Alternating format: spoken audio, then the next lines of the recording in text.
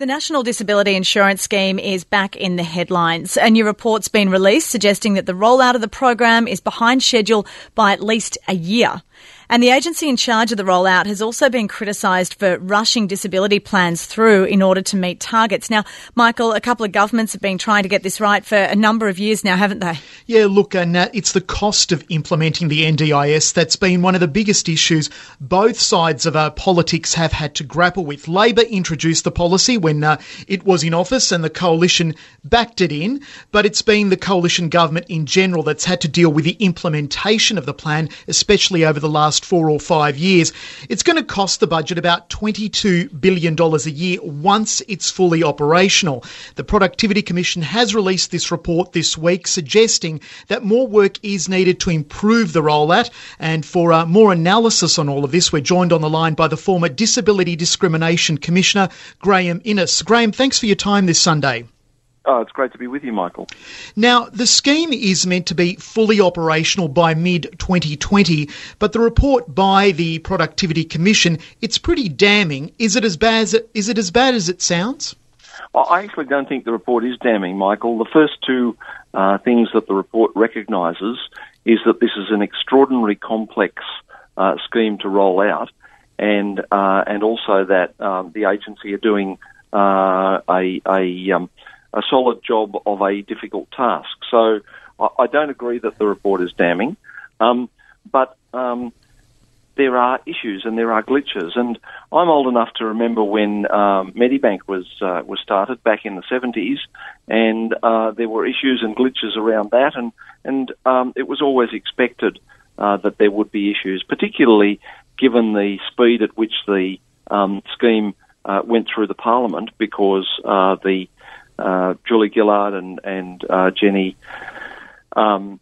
Macklin realised that if they weren't able to pass the scheme before the election, it may well not have been passed by the Abbott government. So, given all of those things, I think we have to give this some context. However, I'm not saying that the Productivity Commission is wrong. The agency have worked hard to roll the scheme out. And the Commission says, and I think it's true, that they've focused on quantity over quality.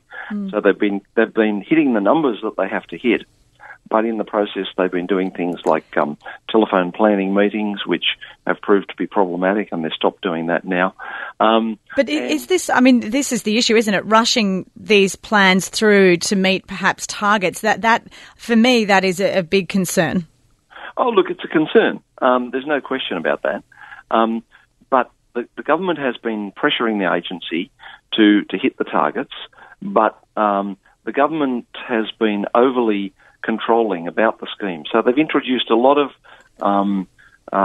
stronger controls than were initially in the scheme, and you can't have your cake and eat it. So if you want the agency to hit the targets, you've got to give it the flexibility and the capacity to move to address those targets. And interestingly, because Graham, I was going to say, Graham, that one of the issues that you've raised there, it's also there was some concerns that the scheme was being rorted at one stage.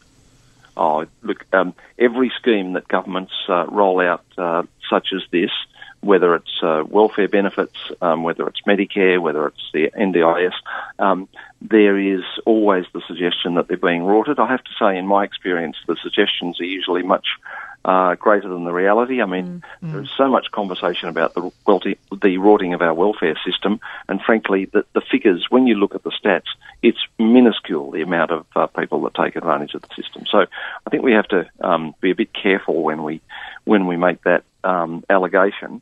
But so the agency is caught, really, between delivering on the numbers and targets and this increased bureaucracy, and the fact that the government has been incredibly tight on budget. And I think the other thing to remember about a scheme like this is the predictions in terms of numbers and costs are made by actuaries, and actuaries are very well qualified, and they make their best efforts to make predictions.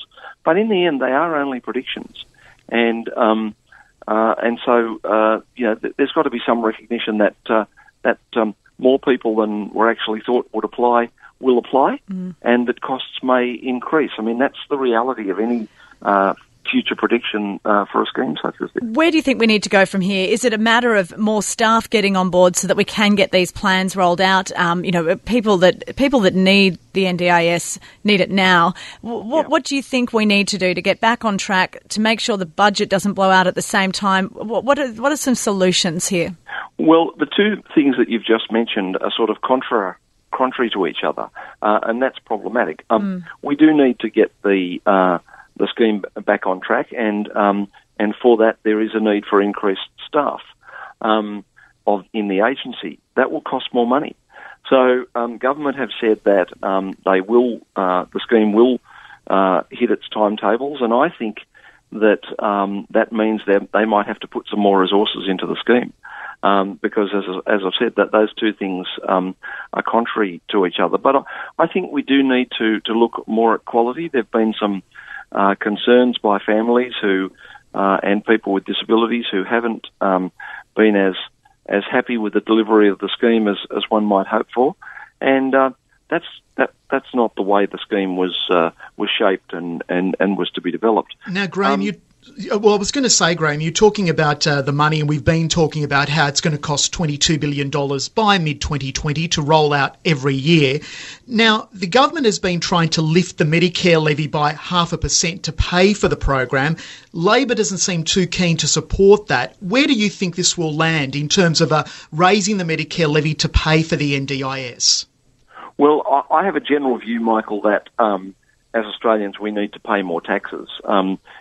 When we look at our various systems of welfare, the National Disability Insurance Scheme, the health system, they're creaking. They are really creaking because we've lived with governments who have all bowed to the god, and I mean Labor and Liberal governments, have all bowed to the god of lower taxes. So as a general comment, I think that we do need to pay more tax. Now, one way to do that is the Medicare levy.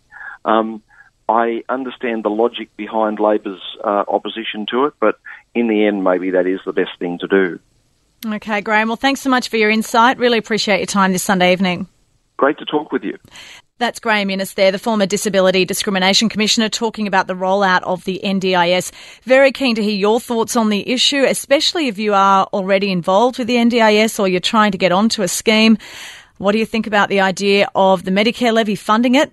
Do you agree with Graham Innes that we need more taxes? Not sure that'll go down too well. Give us a call, 131873.